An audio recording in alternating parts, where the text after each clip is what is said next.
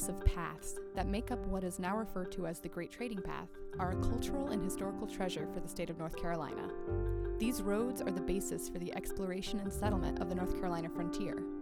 Today's highways and side streets incorporate sections of these old paths and form a continuous bond with our past. Many modern towns and cities were formed on the basis of these old roads and their usefulness along them as rest stops and trading stations. Join us today as we explore North Carolina's original Main Street as part of our three-part series exploring the sights, sounds, and people of the North Carolina Trail System.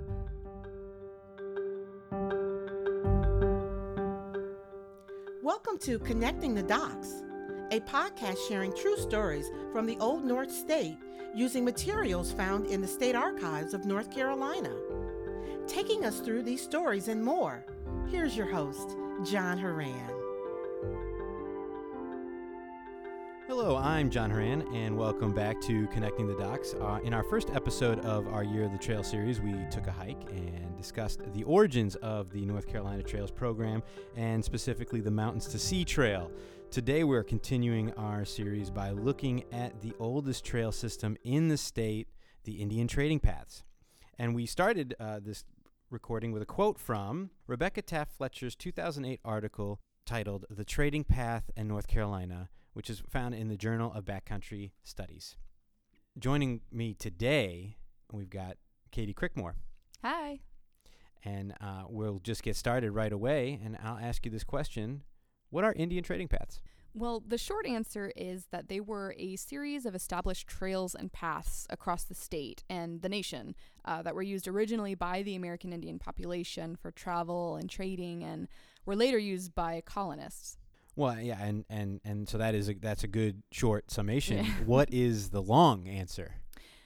The longer answer begins kind of farther beyond the human element. A lot of these trails began as natural paths for animals to find food and water, and over time, humans began using these trails as well. If you think about it, when humans are plotting out where to get food and water, they're going to take the easiest route. They're going to go the smoothest travel, the easiest places to cross in the river. It just makes sense that humans will follow those, and that's what happened. The American Indians kind of made these more complete. They started using them for travel, hunting, gathering of food, recreation, commerce, communication, many other aspects of everyday life. Yeah, it makes sense that they would humans then and humans now, we like paths of least resistance. It makes sense. Mm-hmm. And these paths, they connected different tribes and regions, and they were used for centuries before the arrival of the Europeans. So they not only facilitated trade, but they also played a significant role in the cultural exchange between different tribes. And through these paths, the tribes, they shared their languages, their customs and traditions with one another, and then that continued on when the colonizers started using them as well.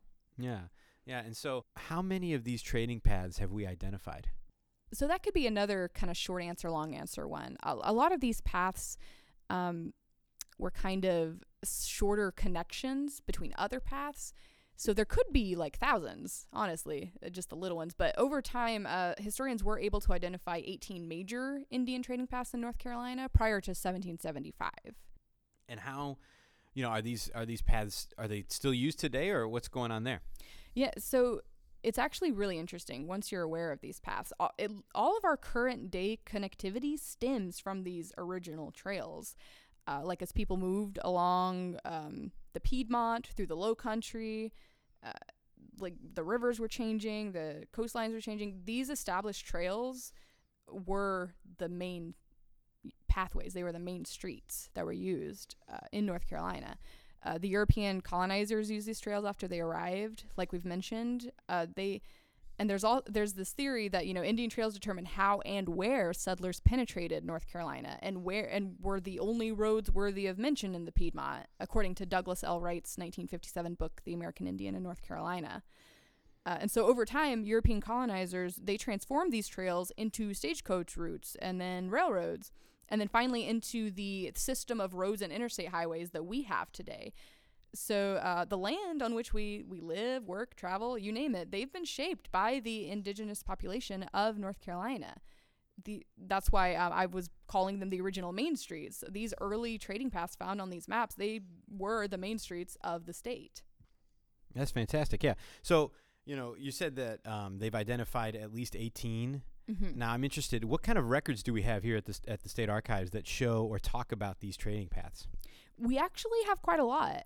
However, part of the problem with these early records available to us is that the majority were recorded from a colonial perspective. So most of the records we'll be discussing were government documents written by Europeans. So just keep that in mind.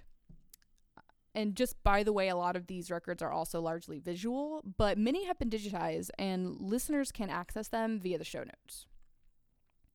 So the first record we can talk about today is part of our Outer Banks History Center collection. They have a multitude of travel books and surveys from early explorers mapping out the Southeast. But today we're going to start with John Lawson's account. We have a 1967 edition of A New Voyage to Carolina by John Lawson, which was originally printed in 1709. Beginning in 1700, John Lawson famously began a voyage through the previously unexplored interiors of Georgia, South Carolina, and North Carolina, and he published those experiences in the 1709 book. So his exact route has never been exactly replicated. Based on his descriptions, it's kind of hard to tell where exactly he went, but based on the known locations and other landmarks and clues, the general path has been plotted. And it looks like his voyage seems to have taken place, at least in some part, on the Great Trading Path. And that's especially near the trading fort on the Yadkin and the Eno River Hillsborough area. The Great Trading Path was one of the most commonly referred to trails in our records and was also called the Occoneechee Path. It was originally a series of minor, shorter footpaths that ran through the Piedmont of North Carolina, but when the fur trade took off in the mid-1600s, it became much more established. It ran southwestward from Petersburg, Virginia to Charlotte, North Carolina, and then it split into two different paths that ran through South Carolina. And it was so popular and well established that the general route of this path is still used today in the form of Route I-85. Yeah, I mean, that's fantastic. And as a quick disclaimer, of course, these towns, the Petersburg, Virginia, and Charlotte, North Carolina, they're towns that we know today, well today, but of course they were not originally on the trading path. John Lawson would not have seen them, but that's what happens is they popped up over time. Mm-hmm. And what else is interesting is that John Lawson, the man who made his claim to fame by being one of the first European settlers to cut through the quote-unquote wilderness of the Carolina backcountry, he was just actually walking along the same path that native peoples had traveled for centuries. Right. It's not new. He saw something and took it. It's a different story.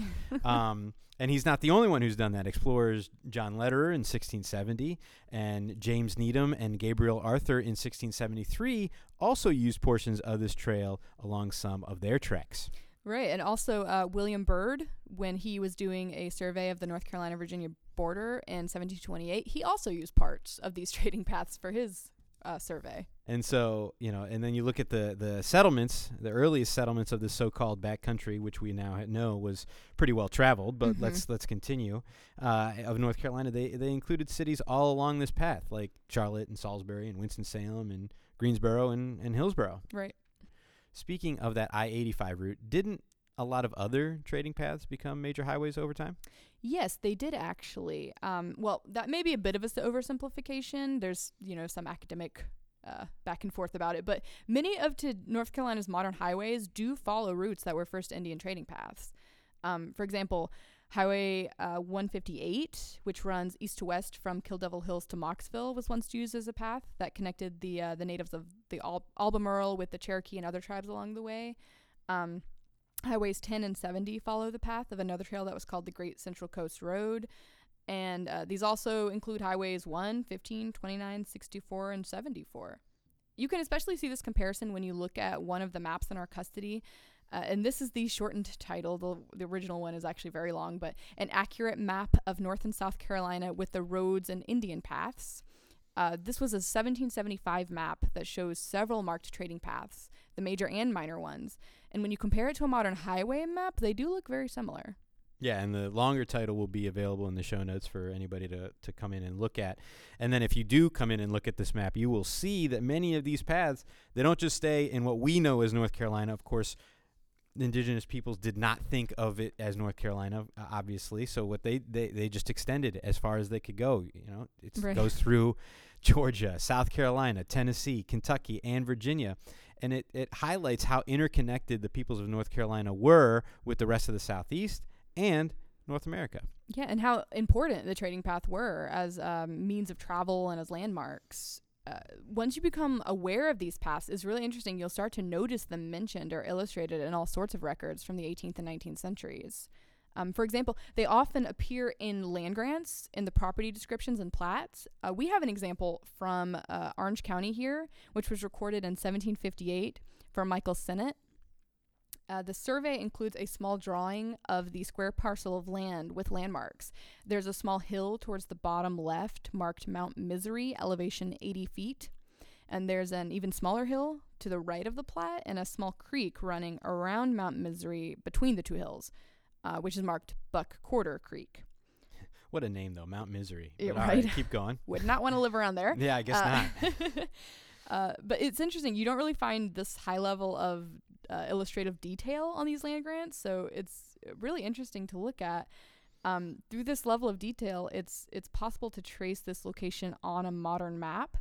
And I don't know if I mentioned, there's also a line marked trading path that goes across the area. Yeah, that's the main portion of this. Yeah, but you can juxtapose a terrain map of this same area, and we've done that in the show notes.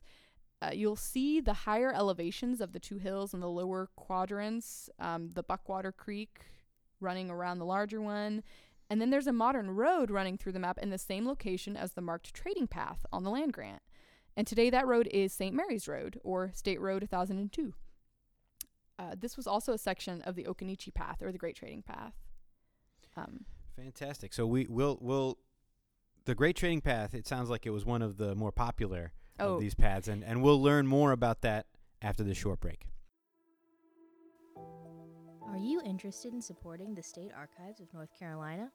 For just $35 tax-deductible dollars per year, you can receive discounts for merchandise, gain access to annual meetings with renowned historical speakers, and connect with a network of professional and lay historians, all the while supporting the services, activities, and programs of the State Archives.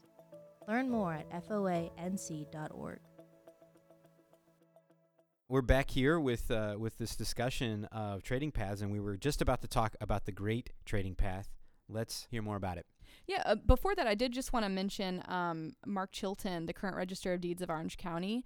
He was very helpful when researching the Orange County land grants. He has been working on a long-term project with the trading paths through that county and using the land grants. And you can read his article about it, Tracing the Trading Paths, which was published in 2014. So just thank you, Mark Chilton, for your help on that. But yeah, the Great Trading Path was definitely one of the more popular of these. It ran right through the state, so it was easy to see why. And there were so many early settlements in the Piedmont established along this path as well. We've talked about that a little bit earlier. Charlotte, Salisbury, Winston-Salem, Greensboro, Hillsboro. And there's actually an interesting theory about these. There's some arguments about whether these towns were settled where they were specifically because the trail was there, or if the trail was there and more established because the locations were so ideal for settlements. Gladys Rebecca Dobbs from UNC Chapel Hill actually wrote her 2006 dissertation about this exact topic. It was published in 2007 originally, if anyone's interested in learning more. That was called The Indian Trading Path and Colonial Settlement Development in the North Carolina Piedmont. And I think it was updated in 2023 as well. Wow, 2023. That's recent, and of course we'll have a link to this in the show notes for everybody to go back and do the research. But I think it's really fascinating to think about. I would not having read that particular dissertation, I would lean towards the trail was sort of first. Yeah. And then settlements popped up. There's a theory that I heard that, settlements popped up. If you look at the map today, even, the distances between these towns are such that it is exactly how far a person would go with their luggage and all of that. And so that makes sense that then a settlement would pop up there. Yeah. But the path has to come through first. I mean, yeah, I'm definitely leaning towards the Great Trading Path was essential before the settlements were there. She talks about the Piedmont Crescent area where all these kind of major metropolitan areas were. It's right along the trading path. I mean, the trading path had to have come first, right? It had to have been why. Anyway, that's just me, though. I'm sure academics can talk about that more. For sure. Yeah, for sure. There'll be articles and articles on that, I'm sure. So, yeah. So that I mean, it's really good information about this trading path. But yeah, the Great Trading Path. That's just one of these 18 that we've talked about earlier, and it's not the only one that's mentioned in our records.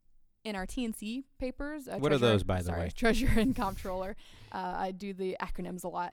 No problem. There's an interesting report from Rowan County resident Jacob Nichols, who was requesting reimbursement for costs incurred when burying Cherokee Chief Sallow and caring for his horse. That was in November of 1770. And in that record, he stated that Chief Sallow became sick while journeying from Virginia back to Cherokee lands and stayed at his home.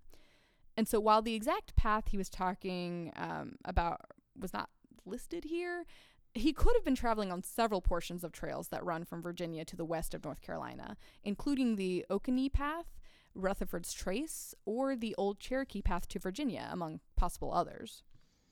That's really interesting. So we're not sure exactly what path he took, but surely he wasn't just going cross country. And surely he was taking. It would make sense. He was taking one of those established trails, right? Exactly right. Exactly right. There's also mention of an unnamed path used by the Cherokee in our British records in the minutes of the Board of Trade of Great Britain from 1730. The quote from that treaty is, "The nation of the Cherokees shall on their part take care to keep the trading path clean, and that there be no blood in the path where the English white men tread, even though they should be accompanied by other people with whom the Cherokees are at war, whereupon we give 400 pounds weight of gunpowder." And that whole document can actually be found on Dock South. So the exact path isn't mentioned here either, but in 1730, there were dozens of trails crisscrossing the mountain region of North Carolina, like the Catawba Trail, the Unicoi Turnpike, and the ones mentioned a moment ago. So this treaty could have been discussing any one of those. This treaty is really interesting to me. I think it's especially the quote you pulled out. It's basically saying that if somebody goes with us, then nobody can touch them. Yeah, we're allowed to use it, right? Right. It's really fascinating. And they did. The Cherokee did agree to the treaty's terms, by the way, in a later agreement in 1730. They did agree to keep it free for them to use. Interesting. So we've established these Indian trading paths were essential for travel and trade in pre-colonial and colonial North Carolina. How have they changed over time? Well, several of these trails, as we've mentioned, turned into main roads, which turned into railroads, which turned into highways. Some fell out of use, like the Warriors Path, which was also called the Great Wagon Road. That ran from Philadelphia through North Carolina and then further south. And some portions do still exist in highway form in Virginia and Maryland. I think that's State Highway 11. But there's no state or federal road that follows the original route in North Carolina, unfortunately. However, some portions do still exist in their original form, which is interesting. And they're part of the North Carolina Trail System. Like the West Point Trail System, which is part of the Mountain to Sea Trail, which we talked about in our last episode. Yeah, absolutely. That includes a section called Buffalo Trail, which was a portion of an Indian trading path in the 18th century.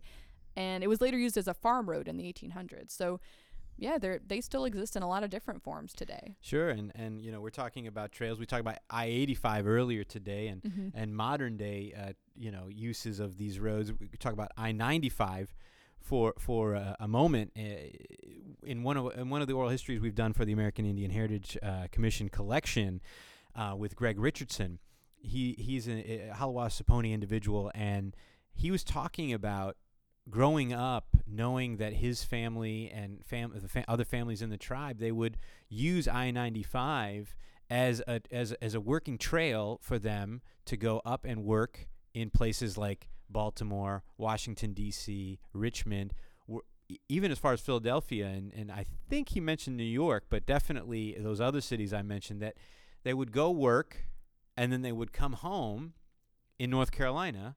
The men they would work construction. All right. They were using a modern trail that was built on a trail that used to be there and that their ancestors would have used. It's really fascinating. That is, and yeah.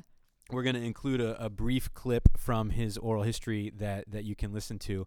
That started to expand because farming was really not something that you could make a really good living on. Our farm was only like 3-4 acres of tobacco, a couple acres of corn, and so you couldn't sustain a family on that. So just about everybody in the community had to farm their parcel, but they also worked somewhere else to sustain the family. So from Virginia Beach for Newport News area from the shipyard, there was a migration over to Richmond and then a migration up to Washington, D.C. Huge migration to Washington, D.C. when the high-rise buildings were starting to be built in the 60s up in Washington, D.C. So a lot of Haliwa-Saponi had multiple skills. So what one would do is go and try to get a job at, company X, company Y. Daniels Construction Company was a big attraction for a lot of people from home. 1 or 2 people would get on board, and then the company would say, "Bring us some more carpenters. Bring on some more cement finishes. Bring some more laborers." And so, through that, starting I'd say 64, 65 in there was a huge migration of our people, not moving to Richmond, not moving to Washington D.C., but commuting back and forth. We didn't know it was called commuting, but people drove back and forth. They would leave the community on Sunday afternoon. So there's 1 or 2 spots in the community where on Sunday afternoon after church, usually between 4 and 6 o'clock, there was a collection of people parked at the local store right there in Hollister. And what was happening is there were people who would be more or less their turn to drive, to Washington, D.C. or Richmond. So everybody would collect there and carpool. We didn't know it was called carpooling then at all. It wasn't. It was just getting a ride. So fill the car up, trunk up. Everybody cruises up to Richmond or Washington, D.C. and work all week, get their paycheck, come back on Friday. And so through that, our community started to change a lot from that.